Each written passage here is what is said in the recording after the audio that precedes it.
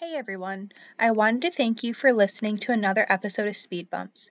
If you're enjoying this podcast, I would really appreciate it if you subscribed on whatever platform you're listening to this on. If you're listening on Spotify, I would really appreciate if you clicked that 5-star button.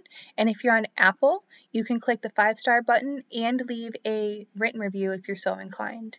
If you're interested in coming on my show, you can reach out to me at speed.bumps.podcast on Instagram.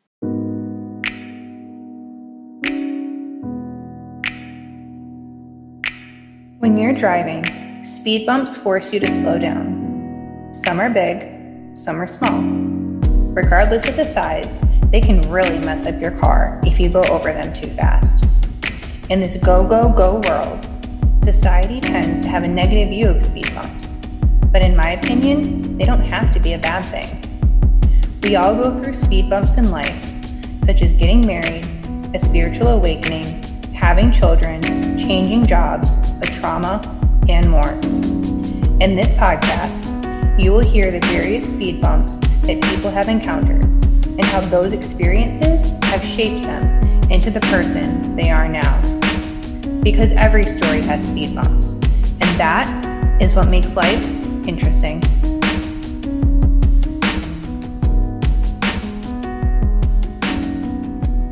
Hey everyone, I wanted to welcome you to another episode of Speed Bumps, and today with me I have my friend Alex. I met Alex at a limb difference conference in Massachusetts, actually the one that I was mentioned with Nick in the previous episode, and I met him, in help me out here Alex, 2018? Let's see, it's probably around 2018, 2017. Somewhere around. Yes, and Alex is a EMT and a firefighter, and he just so happens to be missing part of his hand. And so I wanted to have him on to talk about how he got into firefighting school. And at the last event that I was just at, he actually did a really cool demonstration of how he put on all his fire gear for the kids. So thank you, Alex, for joining me. Yeah, no problem. I'm happy to be here. So first things first, I need you to tell me 2 things that you love about yourself, please. Well, one is I think that I would say that I'm really open. I say it how it is, where I don't get to a point where I offend people, but I just say how it is to just be open about everything. Mm-hmm. I don't care. Like, I'm open about my hand. I'm open about whatever. Mm-hmm. I guess another thing would be probably my communication ability. I love communicating with my friends and just talking with my friends. It's one of my biggest things. If you don't have communication, you don't have a good relationship. So I believe that me being able to communicate would be one of my strong points. Yeah, and I feel like that's true whether it's family, friends, a personal relationship, even work. Like, that ability to communicate, I feel like, is a lost art for many people. It is, especially my generation, being in my 20s. Yeah. My kids my age don't really have a lot of communication. They always are playing on their phones or the social media or whatever. Yeah, I mean, I know people, I'm about 10 years older than you. People even my age, like, don't know how to shake a hand, right? Like, it's like this limp fish, and, I don't know. They don't even know how to shake a hand. They can't look you in the eye. It's very odd, very odd. But so I don't ever notice these things now because they're totally normal to me. But is it your right or left hand that you're missing? And can you describe it, or what the medical term is, or whatever you want to talk about it? Yeah, so I was born without my left hand. I was basically born with two hands and everything, but the fingers on my left hand didn't develop all the way. Okay. I still have the palm on my left hand, but I don't have the finger. So my left palm didn't develop as big as my right one is now. Okay. They kind of described it as a condition called symbractodactyly. Okay. What I know about it, I have no idea what that means. All I know is I'm missing my left hand, and that's what they called it. Yep. I really don't care what they called it because it doesn't really affect me. Yep. I don't. It's who I am, and it's me. So that's the medical term for it. But all I see is me, just myself. And do you have your thumb on your left hand or no? Nope. I have no fingers at all and no thumb. Okay. I know some people, when they say fingers, they get really technical and they're like, but a thumb isn't a finger. And so I just figured I'd ask because, like I said, like when I go to these conferences, it's so cool to see we become the normal ones, right? We were talking about that in one of the youth meetings of we become the normal ones and we call everyone with 10 fingers normies. And it's fun. Yeah, there the norm is 5 fingers or less. Yeah. Yeah. It's great. It's great. So you started volunteer firefighting when you were in high school, right? So I started in my, 2017, going into my sophomore year of college. Okay. I started in July of 2018 with Okay. my hometown fire department. And why did you want to be a firefighter? And, I've seen all your gear, the coats, the gloves. I know you mentioned a special glove, the respirator. If you could describe like putting some of that on and how you worked through all of that. Yeah, so I'll start a little bit from the beginning. When I was younger, I really wanted to join the military. I wanted to join the U.S. Army. If I have had family who's been in the military for as long as I can remember, from all the way back from, as I can probably say, World War II to now. Same. And I just grew up being in a military family. I just really enjoy the aspect of serving the country, joining the brotherhood with the military, and so forth. But in high school, I found out I couldn't join because of me missing a hand. So I'll be honest, I got really depressed. It was not a good time for me, I would say. I didn't really show it a lot. I mean, there were some points where I showed my depression, but for the most part, I kind of hid it because nobody really needs to see that. It's just for me personally. When I got into college, I was hanging out with my best friend, and we both decided that we basically found that our hometown fire department was hiring for volunteers, and we decided, why not? Let's just join. Mm-hmm. Because a few months prior, I watched a movie about some wildland firefighters out west who were killed in 2013. Mm-hmm. And I really fell in love with, you know what, why don't I join that? It'll kind of get me to the point where I want to be in the military, but it's still with my hometown. I'm still serving my community. Yep. And so forth. So I joined in July of 2018 with my best friend, Luke. And from there, we just been pushing forward with as many certifications and hurdles as we can to go through the fire service. Did you receive any pushback when you tried to volunteer, or like any questions by, I guess, the chief or lieutenants or anyone of like, hey, how are you going to do this? So in the first fire department I joined, which was dissolved in 2020, which is now my regular fire department, but my old fire department, which was the North Coventry Fire Department, I got no pushback. Everyone was great there. It was a family. There's a lot of people who I grew up with around my hometown, especially my deputy chief right now, whose son I went to school with for I don't know how many years. I've known him for as long as I can remember. So I really got no pushback from my fire department. They were a family to me. They're my brothers and sisters. So they never once denied me the ability to do anything I needed. When I went to the fire school, that's where I got a little bit of pushback because no one really knew me there. I was a new person there, just like any other recruit or any other cadet there, whatever. There was a few instances where I got a little pushback saying like, I can't do this because I have one hand. I won't be able to pass because I have one hand. But there were a few loopholes I found along the way that I told them, listen, that doesn't mean anything right here. If I can do it this way, technically I can still pass, which I did. And honestly, a lot of my friends there said I did things a lot better than people with two hands. I don't see it that way. I don't like to see it that way because we're all one. We're all a family. We're all in the same job. We're all brothers and sisters. I don't like to say I'm better than one or better than another. We're all together. We're all equal, whether we're paid or volunteer or in the same fire department. But yeah, I would say the fire school is where I hit my first hurdle of seeing the pushback about me having one hand in the fire service. So I can see how someone might say it's better, but I think you would agree with me. We just tend to do things differently because we're forced to think outside of the box all the time. Whether it was, growing up tying our shoes or zipping zippers or that really basic stuff, right? Like if you want to carry a plate and a cup, like how are you going to do that? So maybe not better, just different. And people sometimes associate thinking outside the box with being better. They do. And I like to see it as adaptability. Growing up with my family in the military, with like my uncles and everything in the military, they always taught me you have to adapt to your situation. You have to adapt and overcome to whatever comes before you. Yep. And that holds truth to the fire service too. we have to adapt and overcome certain situations. Actually, really a lot of certain situations, especially when lives are on the line or properties on the line. We have to adapt and overcome to save what we can in front of us. Right. And you also are an EMT. And so when did you start that journey? Like around the same time or? So I graduated and got my certification as a firefighter in January of 2019. Okay. In May of 2019, I started my EMT school, which was a 5-week program that I got certified in. So by August of 2019, I got certified as an EMT through the state of Connecticut and through the national registry. Okay.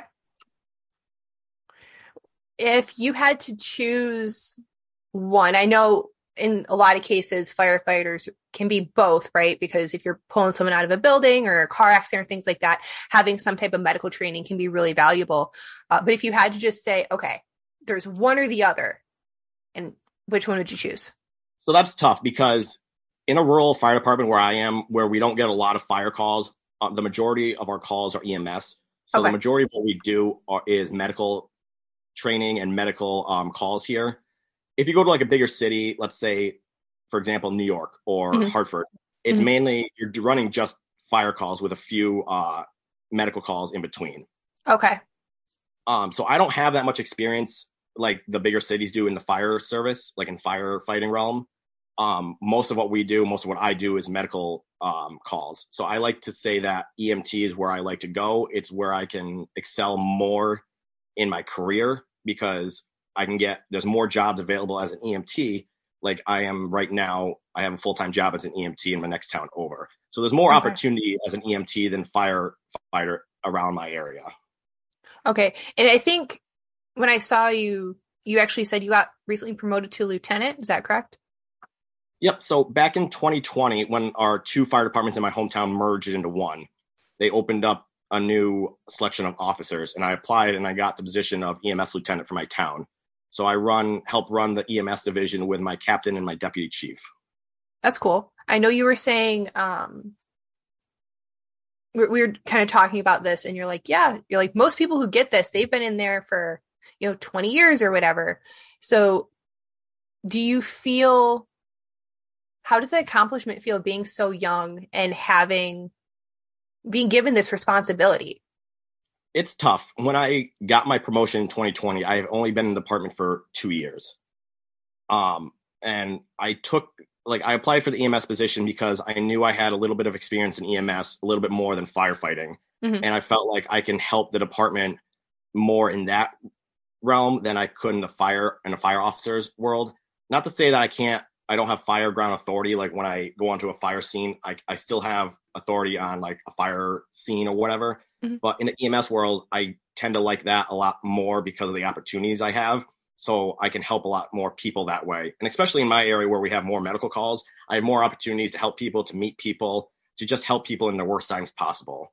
So I feel like that's why I took that position and everything, being so young. Gotcha. So I've been on the ambulance a few times, and I know sometimes there's different terms thrown around like EMT or medic and maybe something else in between. Can you explain like what those different things are? And maybe if you'd want to stay within the EMS realm, but maybe change careers a little bit? Yeah, sure. So the basic level that you can start off with is just a CPR certification, which is CPR and basic first aid. You can move up from there to an EMR, which is an emergency medical responder. That's like the next step up. But again, it's basic stuff. There's not much an EMR can do. They can drive the ambulance and help in the back.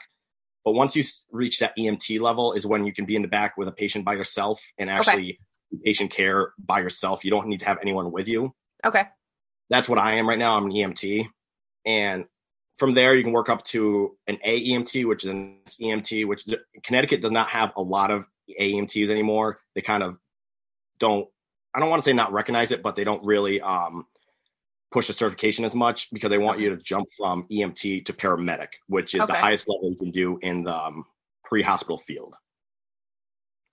And would you ever consider becoming a paramedic, or do you think you'll want to stay at EMT and maybe do something else in the medical field? So I'll be honest. So this past fall, I enrolled in paramedic school, and I thought that's what I wanted to do as a career. It was it was great. I had a great time with my classmates and everything. But once December-ish, end of November hit, I kind of realized I don't really want to be a paramedic. It's not what I want to do as a career. Okay. A lot of other people feel like that's what they want to do, and that's great. We need paramedics in the field. There's a shortage of paramedics.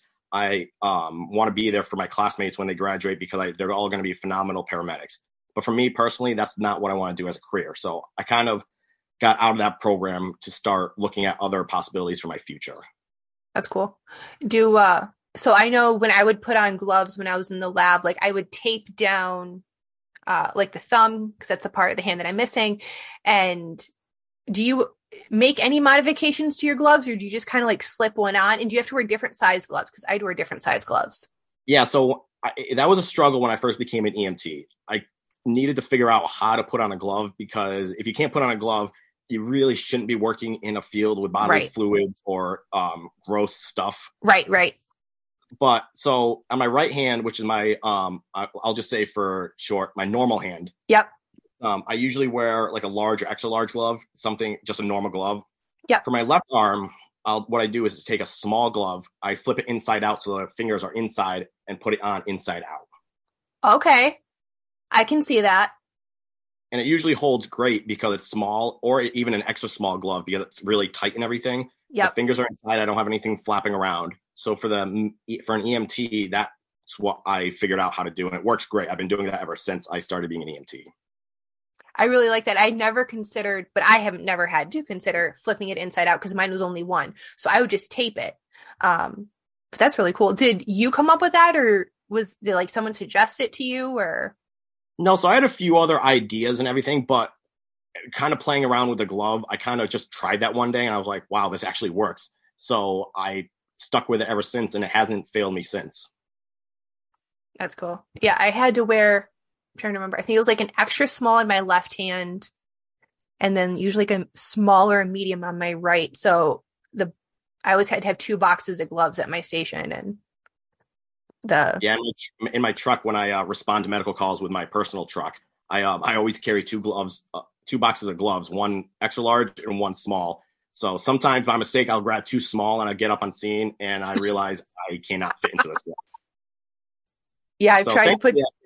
Thankfully, I carry enough gloves in my medical bag, but in that situation, it kind of like irks me that I don't realize I'm grabbing 2 of the same size gloves. Yeah, you're more focused on getting to the patient than paying attention to that. I can see that. If I know at the Helping Hands event, you were talking about the firefighting glove. Can you just describe that a little bit and how that was modified? Yeah, so when I first went to my fire school and everything, I started with just 2 normal size gloves. So I would have the fingers flopping around. Yep. And that actually did work. Like if in a situation today where I need to use that, I can still use that. Like having a glove with the fingers, it can get annoying sometimes, but it works just the same. Mm-hmm. It protects my arms. That's all I care about is protection for myself. But my chief at the time, my chief now, who was a member at the time, sent off a glove for myself to someone he knew and had all the fingers lopped off and sewed with a certain type of thread so it doesn't burn as quickly inside a fire. So now I just have a glove with no fingers on it. That's a lot easier to use than a glove with fingers on.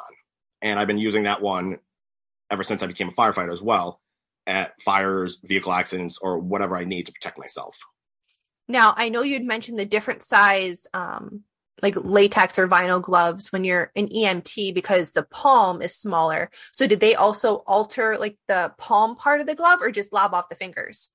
So I believe on that glove, they just lobbed off the fingers because the same thing with fire gloves. We have small, medium, large, extra large. So I think that we took either a small or medium glove. And okay. I'm guessing it was a medium because it's not as tight as a small glove, but it's loose enough where I'm not feeling constricted inside the glove. Gotcha. Okay. I'm thinking about some of these things, and it's interesting to me how we both have limb differences, disabilities, whatever term you want to call it, but because our anatomy is different, the way even just putting on gloves would be different. Do you have like your winter gloves modified too, or do you never get that far? So I do. I have some not medical gloves, some winter gloves that I do have modified. I got through Helping Hands. Okay. quite a few years back, probably back in the early teens and everything, and by 2010. Funny enough, I don't like to use gloves when I'm out in the wintertime for some, like, I'm not a big glove person. Like, I'll put it on my right hand, but on my left arm, I can just tuck it inside my sleeve and it doesn't bother me. Gotcha.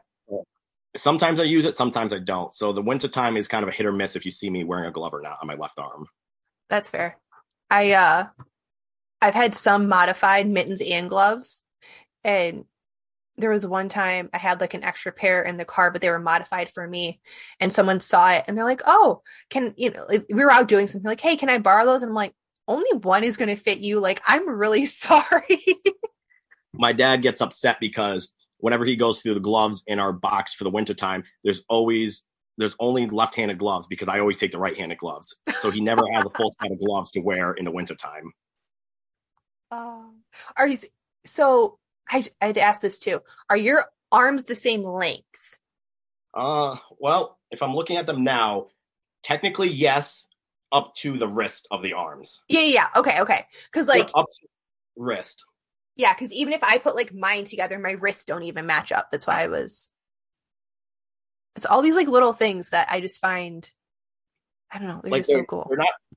They're not the same, like, they're the same length, but definitely not the same size because of course I use my right arm more than my left. And I've gotten told that I need to like work out my left arm more to make sure that's even and I'm not going to get hurt in the future with having two different size arms. Yeah. So, that's called overuse syndrome for those who don't know. And I was actually talking about this with Megan and Mandy at the Helping Hands conference. So if you're listening to this and you happen to have a limb difference or your kiddo does, what I would really encourage, something super simple. When you walk, I don't know if you do this, Alex, but like I only swing my quote unquote typical hand or normal hand. Like I never swing my left arm as I walk. And I was talking to my chiropractor and he's like, just start swinging both arms. It's going to feel so awkward. But even just that and getting that motion, because my right shoulder is like curled inwards from all the motion. You're going to start to feel it here soon, unfortunately. That overuse syndrome, it sucks. Yeah, my right arm is definitely stronger than my left arm. It always has been because I've always used it more. And right. I mean, not to say my left arm isn't strong, but you can definitely tell there's a difference in like muscle quality between the both arms. Oh yeah. The muscle mass is different. Like when I wear a tank top, you can totally see, even my shoulders are different sizes. Is it all the way up to your shoulders too, or just more like your, I don't know, biceps, right? And so I would say it's probably all the way up to the shoulders. Okay. Like it's not a huge difference, but there's still a noticeable difference between my two arms, between the muscle mass. Did you ever, either growing up or when you were older, have a kid that maybe pointed out your hand? And kids can be curious, and kids are great most of the time when they ask questions, or even an adult who was just like not giving up. Like maybe you say like, "Hey, I was born this way," and they're like, "No, but really, what's your story?" Like they expected this elaborate thing. Yeah, so I think I can only think of one time where I can say that I don't remember it because I was so small, but my mom said there was one time when I was in preschool where I was bullied. I don't remember it because I was so young. But for the most part, I don't see that much because I'm always the one who starts it. Gotcha. I always start off the conversation either being weird about it or whatnot, just to make people feel weird about it. And then from there on, I usually don't get any pushback about it or whatever that will come about it. So here's a question. When you're dating and you're single and you're looking for someone new, did you typically find people in person or did you use online things? So I tried both ways and everything. It was hard for me because I always had that connotation towards my left arm, like if people are going to want to date me or not, because I'm missing my left hand. Yep. And it was tough. Like I in high school and beginning of college, I really didn't have many. I did hang out with quite a few girls and everything, but not to the point of dating wise. It was more of like a closer friendship. Yeah. But never that relationship. I never really pushed for that. I found my girlfriend now, we met on a dating app, which worked for me and everything. Doesn't work for some people, works for Right. some. But did you hide your hand in those pictures? honestly, I can't remember because once we became boyfriend and girlfriend, I kind of deleted the apps. That's so I fair. don't really remember what photos I put on. I don't think I even had photos of my arm in there. I don't even think I realized that I would put photos of my arm in there. I just picked some random photos to put in. Yeah. But even in then, I don't think I would have hit it. I'd rather be open about it and be forward about it rather than hiding it and then finding out the day we meet. Yeah. I remember when I was dating, I was doing something similar where if I didn't bring it up before we met in person, it was like one of the first things that I brought up, just to like throw it out there because I was like, I'm not going to waste however long this date is going to last for them to realize and then have issues. So we're just going to like figure this out right at the beginning. Yep. Throw it out there and let them decide. Yeah, exactly. So here's a fun question. When you hold hands, what hand do you hold the other person's hand with? So this is actually a kind of like an idea I was thinking of recently and everything.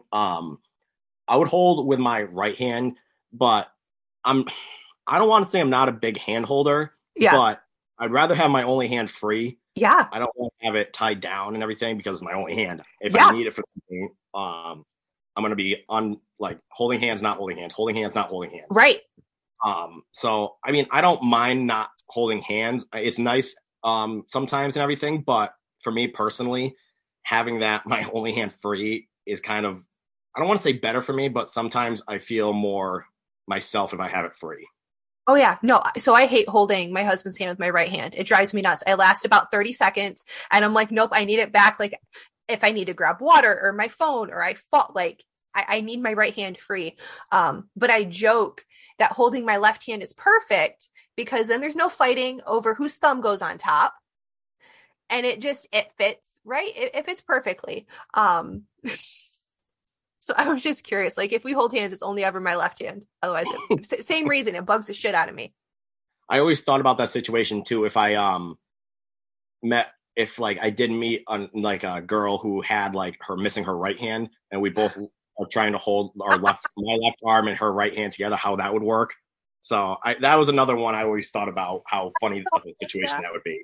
I thought about that. Have you thought about with yours? It's highly unlikely because yours isn't genetic. Have you thought about having kids born like you, like what you might do in that situation? So I did. I wouldn't mind either way. I don't care whatever my kid has. Like if they're, I hate to say this, but if they're normal or if they have some sort of disability or whatever, I don't care.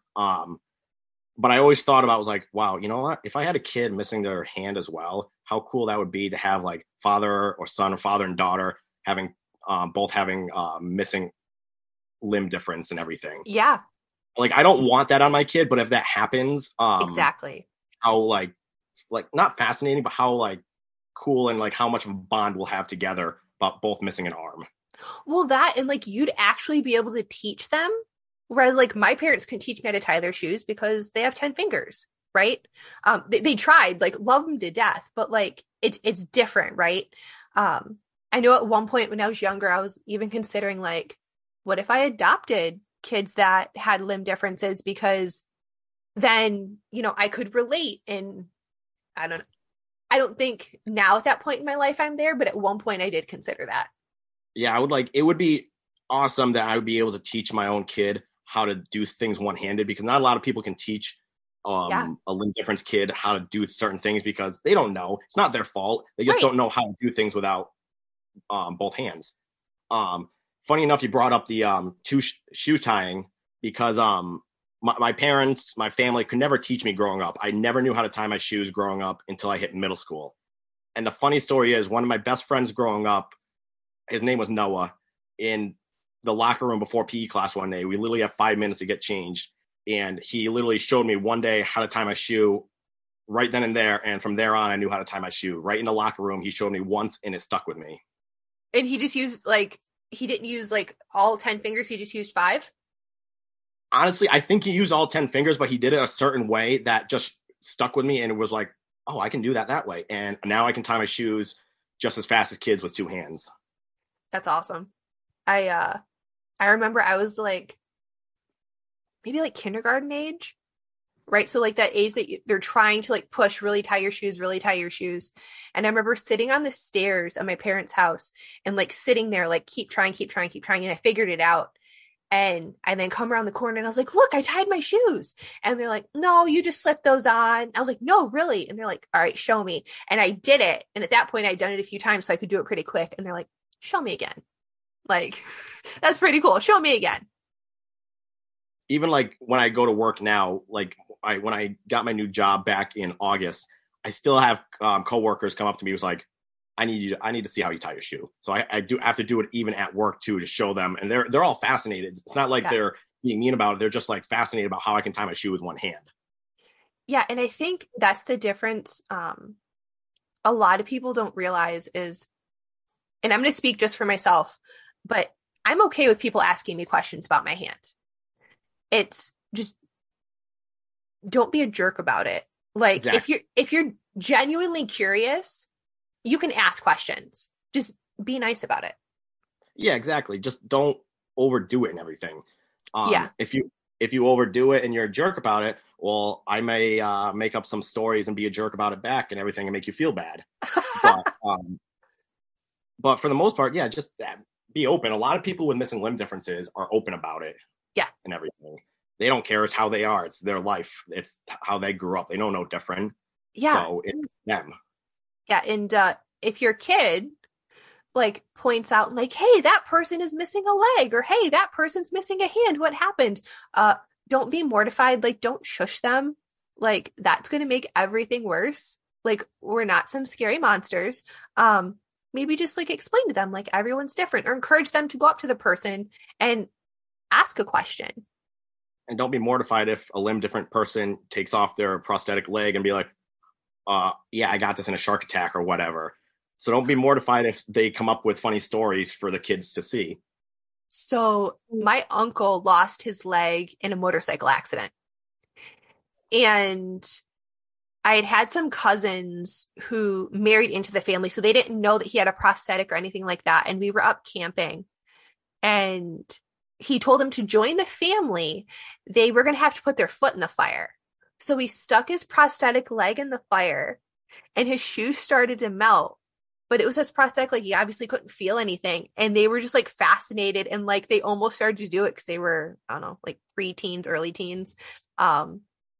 He was totally willing to burn up his prosthetic leg just for shits and giggles. Like, it's expensive too to burn off a prosthetic leg. And but yeah, people, we like to make jokes of it. I've definitely scared quite a few kids when I was younger, especially at the beach, saying that there's sharks in the water. So I mean, I find it funny because you know what, it kind of starts a conversation. It starts off in a laughing mood and everything. Yeah. But sometimes kids don't find it funny, so I kind of feel bad. But then again, it's who I am. Like, if they want to come back up and ask me questions, come up and back and ask me questions. I don't care.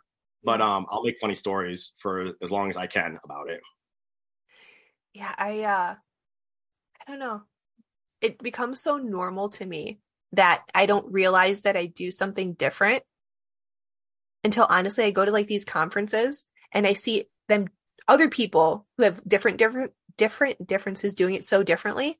That's a lot of difference. Sorry, guys. And then I then can start doing, it's like my thinking outside of the box becomes bigger. Like, have you ever gone to a conference and you're like, oh, I could totally do this way? And like, do you know what I'm trying to say? Quite a few times, especially with Helping Hands. Yeah. A lot of limb difference people coming in, especially speakers coming in and talk about what they do and everything.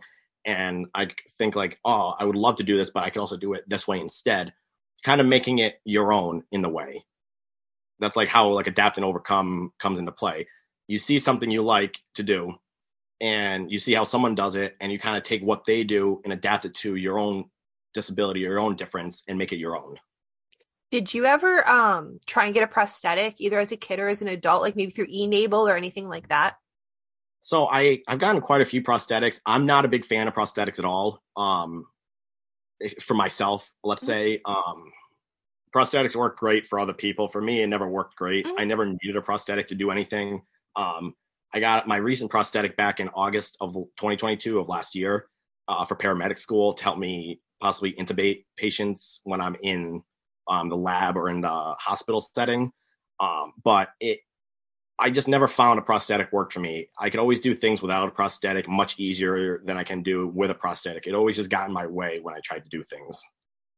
I've heard that from a lot of people. I'll echo the fact that, what works for one, maybe won't work for the other and vice versa. And so this isn't a bashing against prosthetics or anything. But what I found is if you're born with a difference, an upper limb difference, I'll say, because obviously walking is a little bit different, but an upper limb difference, I don't know really of anyone who consistently uses a prosthetic. Now, if you're in an accident, I felt like that's the difference because you're so used to doing it one way. Yeah, like especially like being born with it compared to losing it in an accident when you're older, it's a lot different. For us who are born with a limb difference, we know no different. It's who we are. We've grown up learning how to do things with one hand when kids are learning how to do it with two hands. Right. With people who lose in an accident, as you said, they knew how to do things with two hands, and all of a sudden, just like that, they have one hand or no arms. So it's a Right. lot harder for them to overcome that. Not saying that it's impossible, but they have a lot more challenges ahead to learn how to do things all over again. Well, and it's more things abruptly instead of like a natural course. Like when you're little, you're naturally learning how to tie your shoes and feed yourself and pull up your pants and all this other stuff. Whereas if you're 25 in an accident and you know how to do things and all of a sudden you have to completely relearn everything, that's where I feel like prosthetics are more likely to be helpful, in my opinion. Yeah, well, I agree with that too and everything. Like for us, like we know how to do things without prosthetic. Sometimes it helps us a little bit more to have a prosthetic, but we don't need it in order to do things in life. Right. I always think of the fact that it's like a prosthetic can always fail in life. The electronics in it, the mechanics in it. And if you don't know how to do things without a prosthetic, it's going to be a lot harder for you. So I always feel like you should learn how to do things without a prosthetic first, and then go to the prosthetic, which is the machinery and the technology to do things better or easier, for say. But for us, I think a prosthetic is just one of those like glamorous things in life that we can get to like either show off or maybe just help us on the little things. But for the most part, we don't need prosthetics in order to live our lives. Yeah, I would agree with that. There has been the suggestion thrown around by a few doctors for me of getting a prosthetic for my left arm just because I have so many like issues with my right for overuse syndrome. But then I've talked with people, people like you and other people, and they're like, you're going to spend so much time trying to figure out how to hold a cup that you're just going to get frustrated. And this prosthetic that you had invested all this time and money into is going to become a great piece in the closet floor of your closet. Like, Yeah, mine's sitting in my closet on my shelf right now. exactly. It becomes a thing to just like kind of show people in a party trick as opposed to an everyday tool. Yep, mine's in there right now to a show off piece. So if somebody goes in my closet and they say like, "Oh, what is that?" I was like, "Oh, it's a prosthetic I never use." Yeah. Yeah. Are there any other speed bumps that you wanted to tell people about? I could guess, but like this is you're in control here. I don't know. My biggest ones were the fire service and everything. And when I was at Helping Hands, I wanted to show the kids that yeah, there's a lot of people who want to join the military, but they couldn't with an upper limb Yeah. difference or a limb. They can join the fire service, no problem. We accept anyone that wants to help us, whether it's in administration work, field work, or whatever, training. The fire service is there for everyone. My fire department accepted me and everything with an upper limb difference, and they never looked back on me twice as saying I can't do it. Now I'll joke around saying like, oh no, I can't do that. I have one hand, so I'm going to sit this one out. They won't let me sit it out because they know I can do it. So, but the biggest hurdle was the fire service where I thought I couldn't do it, but I realized I can do everything just the same as anyone else, any other my brothers and sisters in the fire service. So it wasn't necessarily someone else telling you couldn't. It was your own mental block that you had to get over personally. For the most part, yes, there were a few people who kind of pushed me away, not pushed me away, but like said I can't do certain things. But for the most part, it's me getting over my own mental block to say that I can actually do this and I can actually move forward with what I want to do in life. Yeah. And I mean, I feel like that's a good life lesson, whether you have a limb difference or not, of we all second guess ourselves. You know, can I do this? Should I do this? Am I able to do this? Whether it's training for a marathon or trying to lose weight or a new diet or whatever, you want to start a new craft or I don't know, cook, pick something, right? We all question ourselves, and having that, I guess, mental fortitude to just be like, nope, this is really what I want to do. It's probably going to be hard, but that's okay. Hard doesn't mean bad. No, hard just means you're going to have to do things different. You're going to have to work a little bit. You will probably have to work a little bit harder and everything, but it doesn't mean it's going to be hard or impossible. It's just you're going to have to do things different. Yeah. The when you were talking about the fire service and why, so let me rephrase. I know you said you wanted to be in the military because, you know, your family was in the military and there was that part. And I get that. My similar thing, except mine was the Navy. But do you think that your ability to get in with the fire service was different because you were in a smaller town and these people knew you? Because you had mentioned, you know, the chief or whatever, you grew up with his son and things like that. So because you were around all these people, they already knew that you could do things. Do you think it'd be different if these people didn't know you? I think it would be a little bit different and everything. But for the most part, I believe it would be somewhat similar. I still had to work my way through. I still had to prove myself that I can actually do things just like anyone else would have to do. I had to prove that I can actually, let's say, haul hose line, put on my gear in a certain amount of time, put up a ladder. I still had to prove all those things regardless if I had one hand or not. But I feel like because I knew a few of the people in the fire department, they kind of took me under their wing and helped me out to help me to where I am today. So I feel like it kind of goes both ways. It could have been the same, but it could have been different. I'll never know because this is where I started. Right. So I can never go back and like go back in time and like join like a different fire department before I joined this one. So, right. But for the most part, I think it would be somewhat the same and everything. I still prove myself along the way and build up the reputation that I have to other people, knowing that, hey, I can actually trust this guy and the guy can actually do things the same as us. To do fire school, can anyone sign up for fire school? Do you have to be recommended or like volunteer for a certain amount of time first, or how does that work? So for the for the fire school I went to, it was more for the volunteer side. Okay. It's still the same training you would get inside the Connecticut Fire Academy, but just on a lesser scale. Okay. So if you have to join a fire department in order to go to the fire school that I went to. So okay. You have to be part of a volunteer fire department.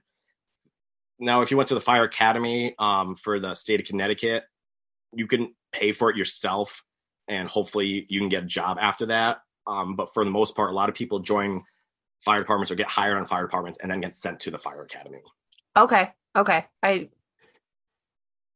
I know, I feel like the police academy works really similarly, where it's kind of like you said, if you kind of have to be hired on and then they kind of like pay for you to go to the police academy, it's more common to do it that route.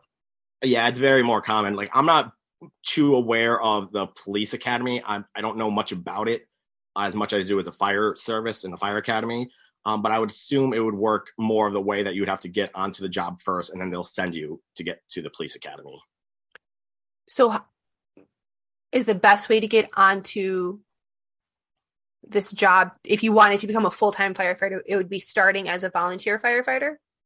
So I always like to say that a lot, like, it's better to start as a volunteer. You can see if you like the job first. You don't have that full-time commitment and everything.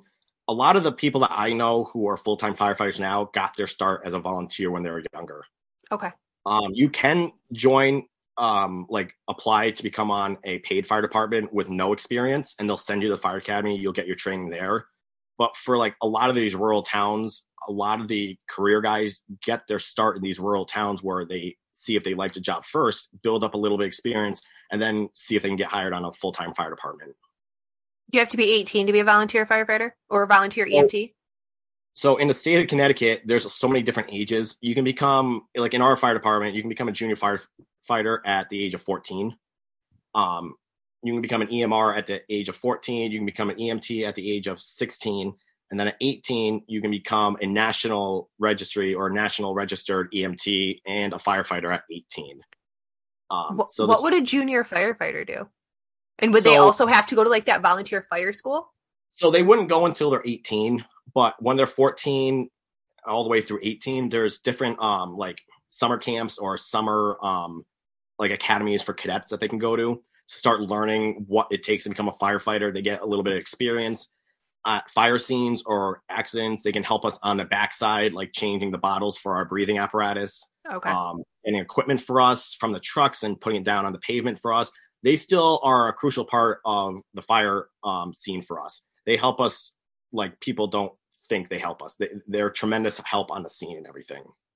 Oh yeah, everyone in emergency situations is helpful.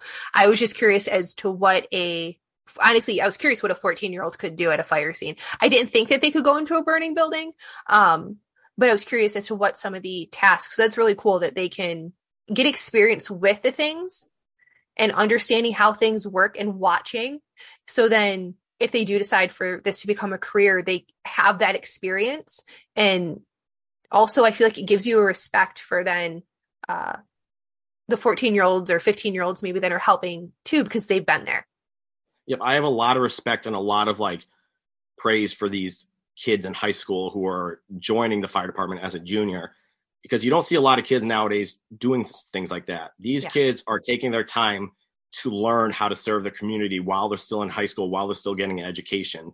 And then once they're done with high school, they can start serving as a full-time firefighter or EMT along with everyone else and everything. So they have that little bit of training beforehand.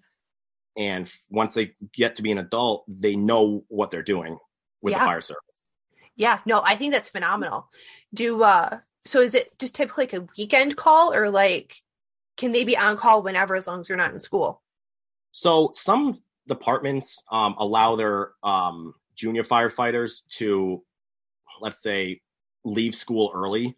Like one of the departments I used to work at when I was on the ambulance there, some kids, like when they're, I believe, juniors or seniors, have pagers in school, can actually leave class and jump on the ambulance with us and help us out during calls. I know Coventry used to do that, my hometown, but now they kind of got away with that. They haven't done that in years. Some services still allow that, but usually it's after school or the weekends when they're primarily going to help us. And then like usually until 10 or 11 at night, because they can't go all night because, of course, school, they need to be rested to get their education. But whenever they can help us, they usually help us out. That's awesome. That is really cool. I know we've talked very briefly about fire stuff. Usually at Helping Hands, it's about everyday stuff. So I didn't know like 98% of this. This has been really, really cool. Is there anything else you wanted to leave the listeners with? Maybe if they want to find you on Instagram, can they? Things like that. Yeah, of course. I think my handle for Instagram is One Hand, One Nub. Okay. It'll be in the show notes, so I'll make sure it's correct. You can always reach me there. In the show notes too, I gave you my email as well. Mm-hmm. You can always reach out to my email. Those are probably the best ways to contact me. I'm always checking my email. If anyone has any questions, of course, just shoot me an email or find me on Instagram. And I'd be love to talk with you or get together and just talk about certain things and maybe get into the fire service if you have an upper limb difference or a lower limb difference or disability. I would love to just talk to get more people involved in the fire service so they know they can actually do this job. Yeah, I love that. And everything will be in the show notes, guys. And Coventry's in Connecticut. So if you're in the New England area, let us know. I'm also in Connecticut with Alex. So, we can all meet up and If it's fire, that's Alex's thing. If it's limb differences, I'll be there. But yeah, thank you everyone for listening, and I hope you have a wonderful, wonderful day.